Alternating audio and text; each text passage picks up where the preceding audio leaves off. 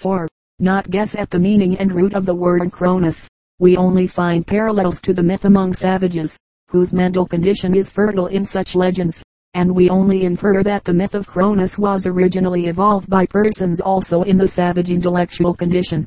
The survival we explain as, in a previous essay, we explained the survival of the bull roarer by the conservatism of the religious instinct. Cupid, Psyche, and the sun frog.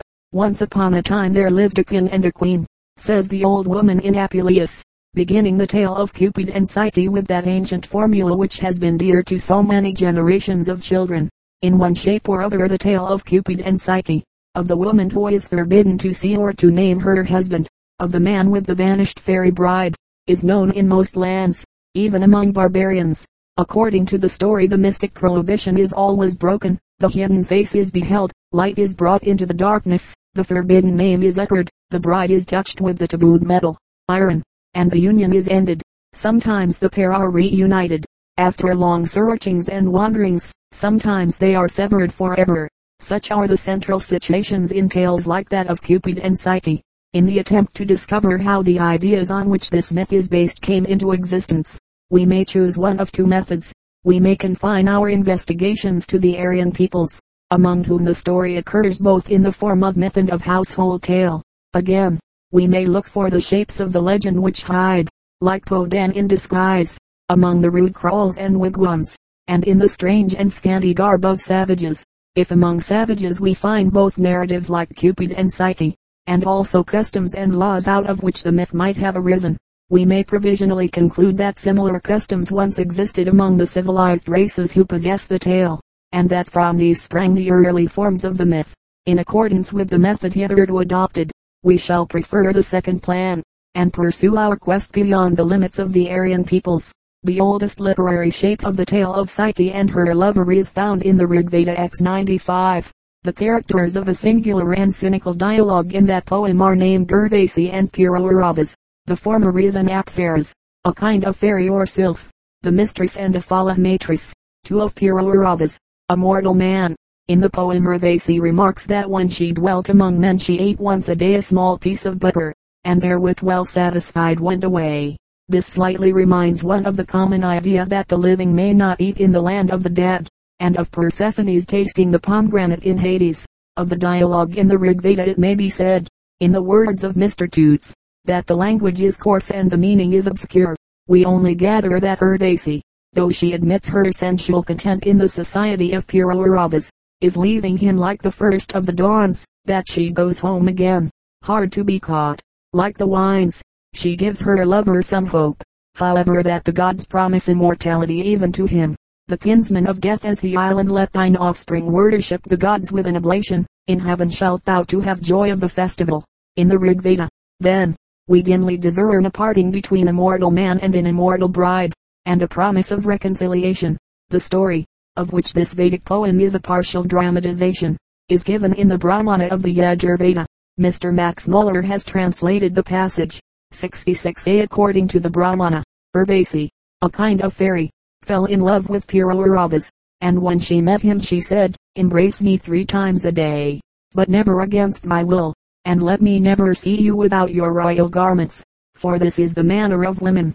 66b. The Gandharvas, a spiritual race, kinsmen of Urvasi, thought she had lingered too long among men. They therefore plotted some way of parting her from Pururavas. Her covenant with her lord declared that she was never to see him naked.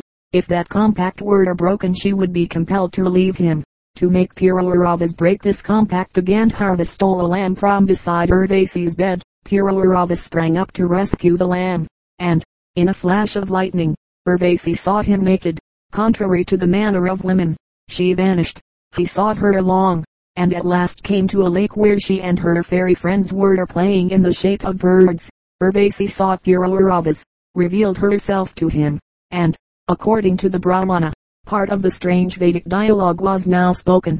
Urvasi promised to meet him on the last night of the year. A son was to be the result of the interview. Next day, her kinsfolk, the Gandharvas, offered Pururavas the wish of his heart. He wished to be one of them. They then initiated him into the mode of kindling a certain sacred fire, after which he became immortal and dwelt among the Gandharvas. It is highly characteristic of the Indian mind that the story should be thus worked into connection with ritual. In the same way the Bhagavata Purana has a long, silly, and rather obscene narrative about the sacrifice offered by Kauravas, and the new kind of sacred fire. Much the same ritual tale is found in the Vishnu Purana ID. 6:19. Before attempting to author our own theory of the legend, we must examine the explanations presented by scholars. The philological method of dealing with myths is well known. The hypothesis is that the names in a myth are stubborn things, and that, as the whole narrative has probably arisen from forgetfulness of the meaning of language, the secret of a myth must be sought in analysis of the proper names of the persons. On this principle Mr. Max Muller interprets the myth of Urvasi and Kauravas, their loves, separation, and reunion. Mr. Muller says that the story expresses the identity of the morning dawn and the evening twilight. To prove this, the names are analyzed. It is Mr. Muller's object to show that though, even in the Veda, Urvasi and Kauravas are names of persons, they were originally appellations, and that Urvasi meant dawn, and Kauravas Sunday. Mr. Muller's opinion as to the etymological sense of the names would be thought decisive, naturally, by lay readers, if an opposite opinion were not held by that other great philologist and comparative mythologist, Adalbert Kuhn. Admitting that the etymology of Urvasi is difficult, Mr. Muller derives it from uru, wide Greek, and a root as to pervade. Now the dawn is widely pervading, and has, in Sanskrit, the epithet uruki, far going. Mr. Muller next assumes that Eurydice, Eurynomé, Eurydice, and other heroic Greek female names, are names of the dawn, but this, it must be said, is merely an assumption of his school. The main point of the argument is that Urvasi means far going, and that the far and wide splendor of dawn is often spoken of in the Veda.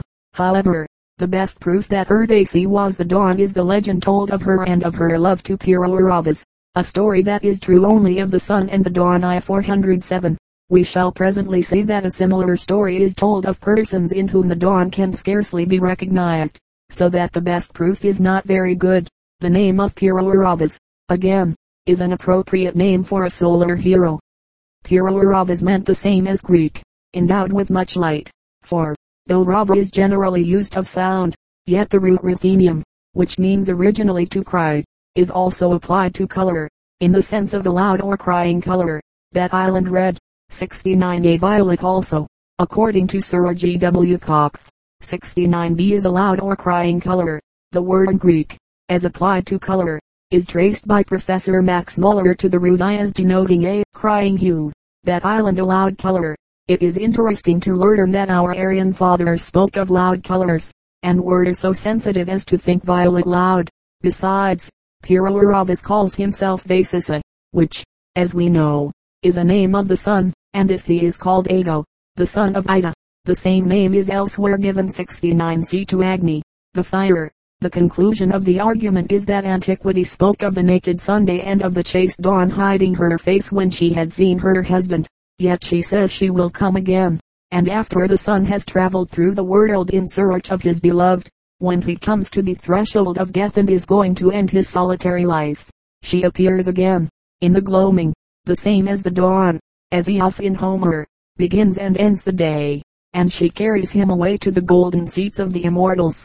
69d Kuhn objects to all this explanation, partly on what we think the inadequate ground that there is no necessary connection between the story of Urvasi thus interpreted and the ritual of sacred fire lighting. Connections of that sort were easily invented at random by the compilers of the Brahmanas in their existing form. Coming to the analysis of names, Kuhn finds in Urvasi awakening of Urvankuruanc, like Uvaka from Uvanka, Latin Juvencus. The accent is of no decisive weight. Kuhn will not be convinced that Kauravas is the Sunday and is unmoved by the ingenious theory of a crying color, denoted by his name, and the inference, supported by such words as Rufus, that crying colors are red, and therefore appropriate names of the red sun. The connection between Kauravas and Agni, fire, is what appeals to Kuhn and, in short, where Mr. Muller sees a myth of sun and dawn, Kuhn recognizes a fire myth. Roth, again whose own name means red, far from thinking that Urvasi is the chaste dawn, interprets her name as Digale, that island lecherous, lascivious, lewd, wanton, obscene, while Kauravas, as the roarer, suggests the bull in Rudd.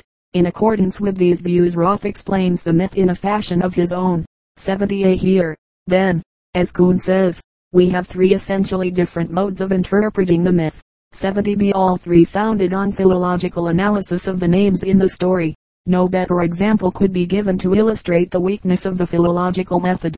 In the first place, that method relies on names as the primitive relics and germs of the tale.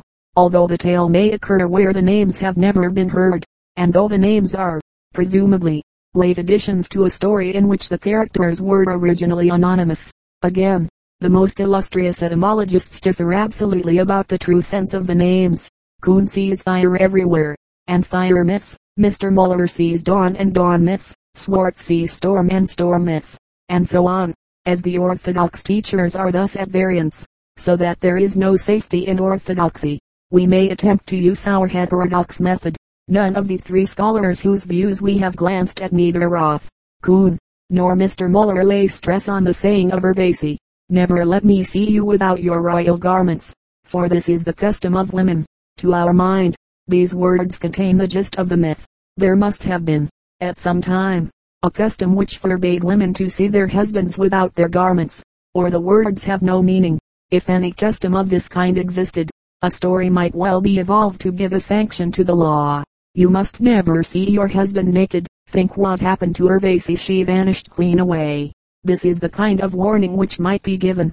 If the customary prohibition had grown obsolete, the punishment might well be assigned to a being of another, a spiritual, race, in which old human ideas lingered, as the Neolithic dread of iron lingers in the Welsh fairies.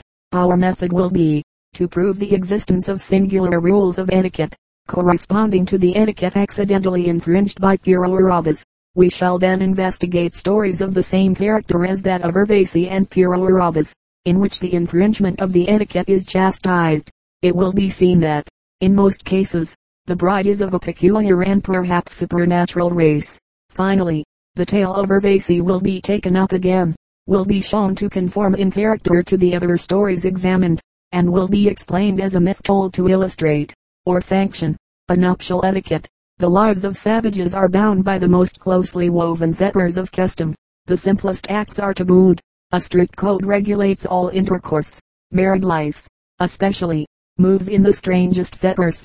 There will be nothing remarkable in the wide distribution of a myth turning on nuptial etiquette. If this law of nuptial etiquette proves to be also widely distributed, that it is widely distributed we now propose to demonstrate by examples. The custom of the African people of the kingdom of Futa Island was, even stricter than the Vedic custom of women wives never permit their husbands to see them unveiled for 3 years after their marriage. In his travels to Timbuktu I-94, Cayley says that the bridegroom is not allowed to see his intended during the day. He has a tabooed head apart, and if he is obliged to come out he covers his face. He remains with his wife only till daybreak, like Cupid, and flees, like Cupid, before the light.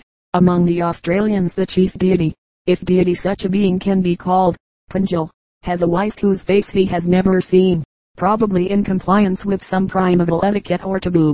73a among the Yorubas conventional modesty forbids a woman to speak to her husband, or even to see him, if it can be avoided.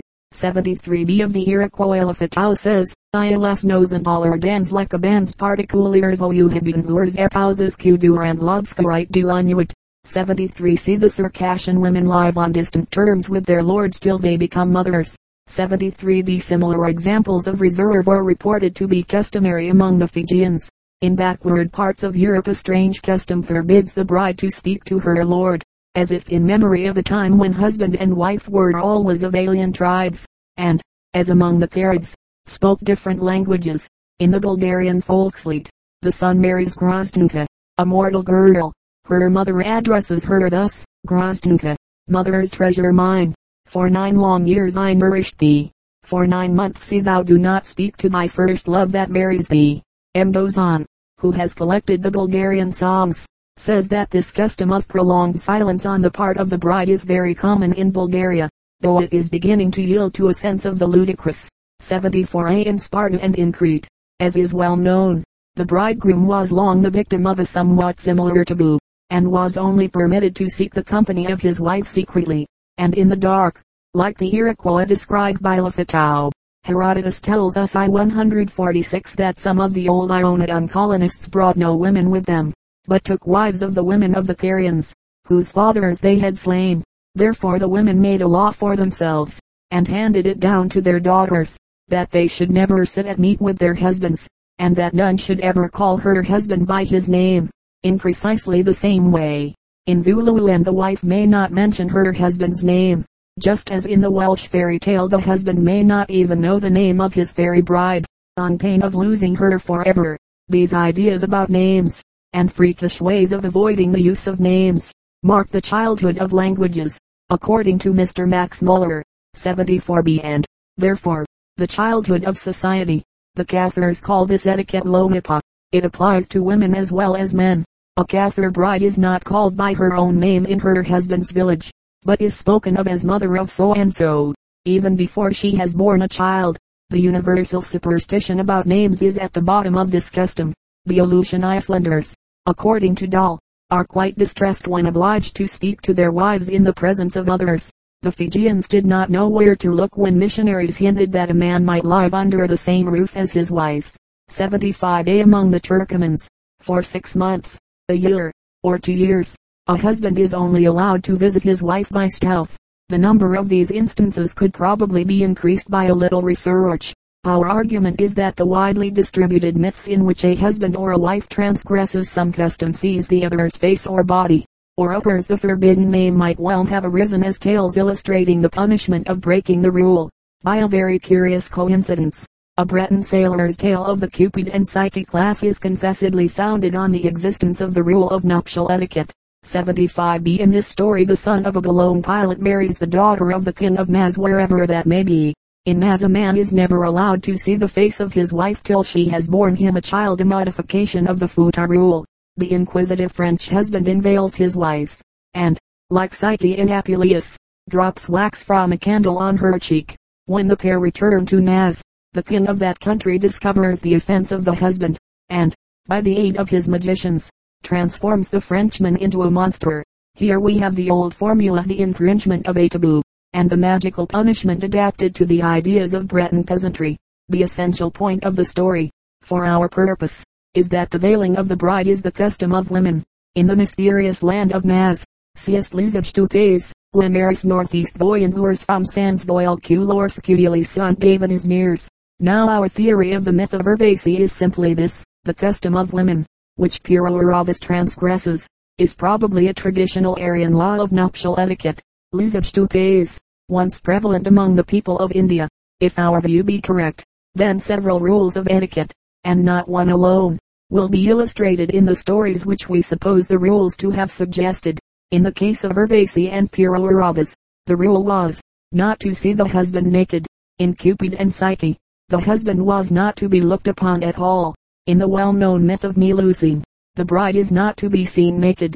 Melusine tells her lover that she will only abide with him dum ipsum nudum non viderit. 76a. The same taboo occurs in a Dutch merkin. 76b. We have now to examine a singular form of the myth, in which the strange bride is not a fairy, or spiritual being, but an animal. In this class of story the husband is usually forbidden to perform some act which will recall to the bride the associations of her old animal existence.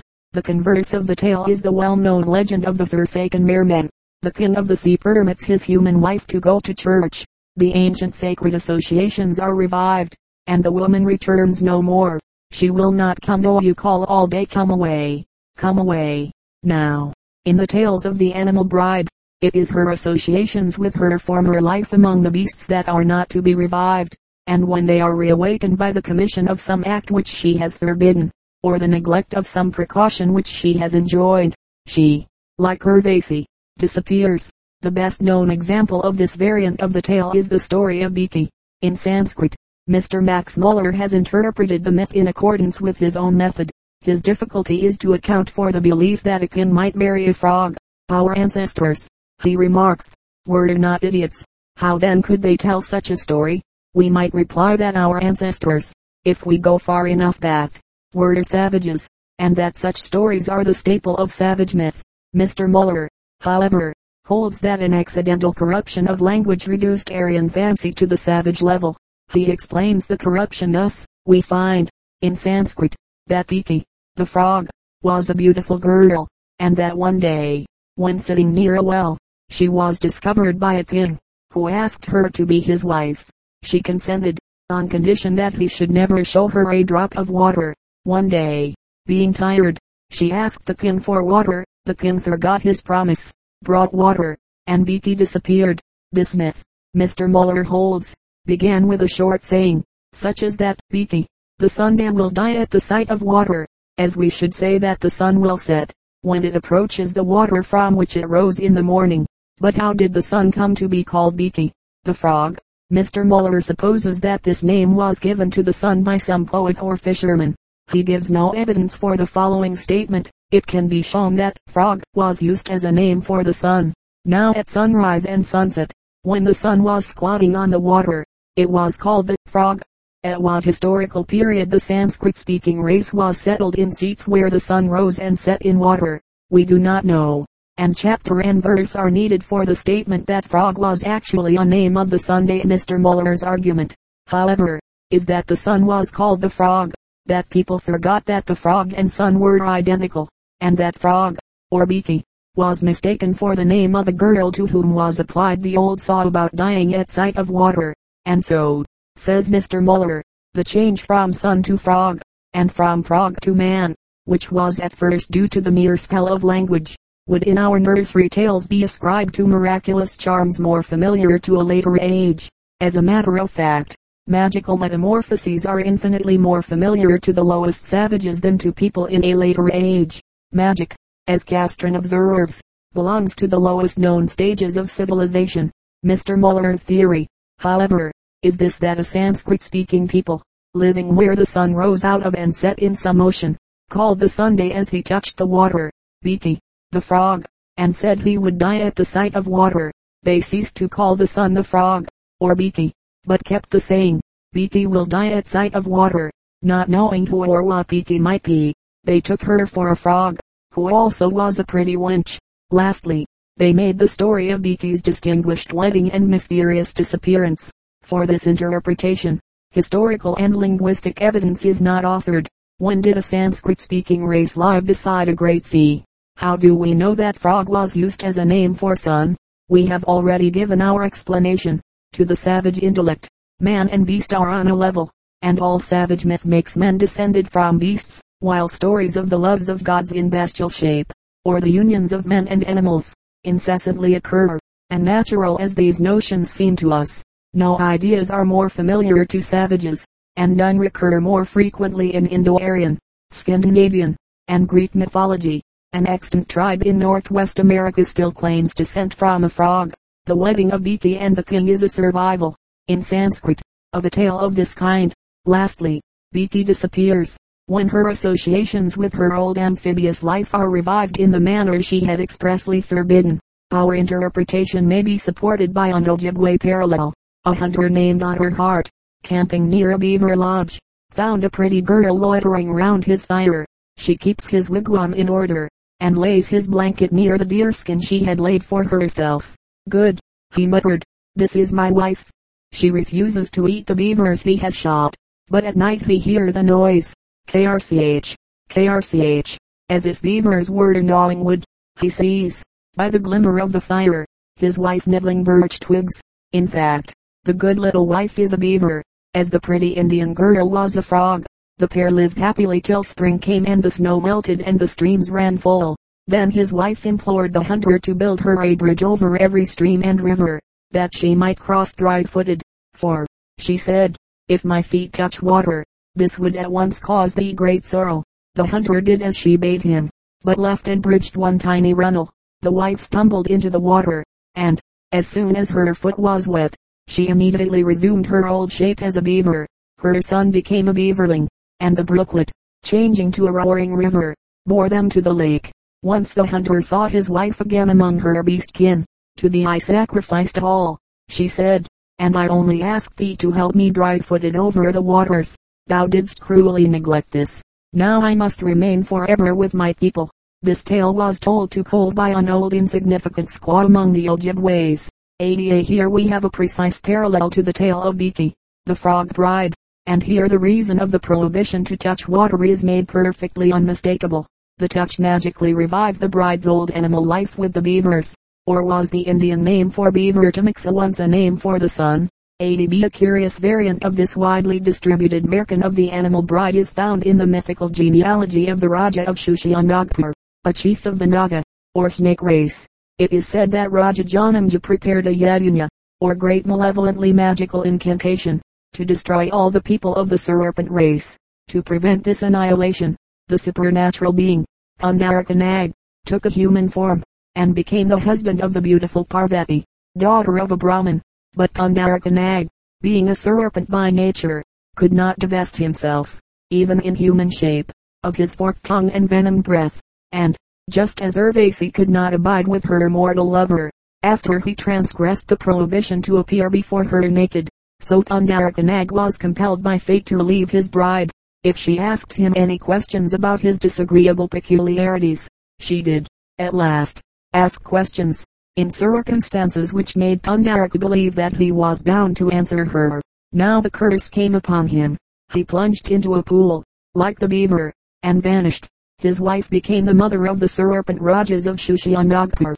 Pandarakanag, in his proper form as a great-headed snake, guarded his firstborn child. The crest of the house is a hooded snake with human face. 81a. Here, then, we have many examples of the disappearance of the bride or bridegroom in consequence of infringement of various mystic rules. Sometimes the beloved one is seen when he or she should not be seen. Sometimes, as in a Maori story, the bride vanishes, merely because she is in a bad temper. 81b. Among the red men, as in Sanskrit, the taboo on water is broken, with the usual results. Now for an example in which the rule against using names is infringed. 82a. This formula constantly occurs in the Welsh fairy tales published by Professor Arachis. 82b. Thus the heir of Corrion fell in love with a fairy. They were married on the distinct understanding that the husband was not to know her name, and was not to strike her with iron, on pain of her leaving him at once. And luckily the man once tossed her a bridle. The iron bit touched the wife, and she at once flew through the air, and plunged headlong into Corrion Lake. A number of tales turning on the same incident are published in Simradar. In these we have either the taboo on the name, or the taboo on the touch of iron. In a widely diffused superstition iron drives away devils and ghosts, according to the scholiast on the 11th book of the Odyssey, and the Oriental jinn also flee from iron. 82c. Just as water is fatal to the Aryan frog bride and to the red Indian beaver wife, restoring them to their old animal forms, so the magic touch of iron breaks love between the Welshman and his fairy mistress, the representative of the Stone Age. In many tales of fairy brides, they are won by a kind of force. The lover in the familiar Welsh and German merkin sees the swan maidens throw off their swan plumage and dance naked. He steals the feather garb of one of them, and so compels her to his love. Finally, she leaves him, in anger, or because he has broken some taboo. Far from being peculiar to Aryan mythology, this legend occurs, as Mr. Ferrer has shown.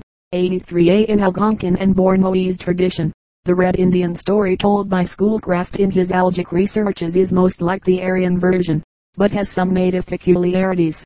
Wampy was a great hunter, who, on the lonely prairie, once heard strains of music.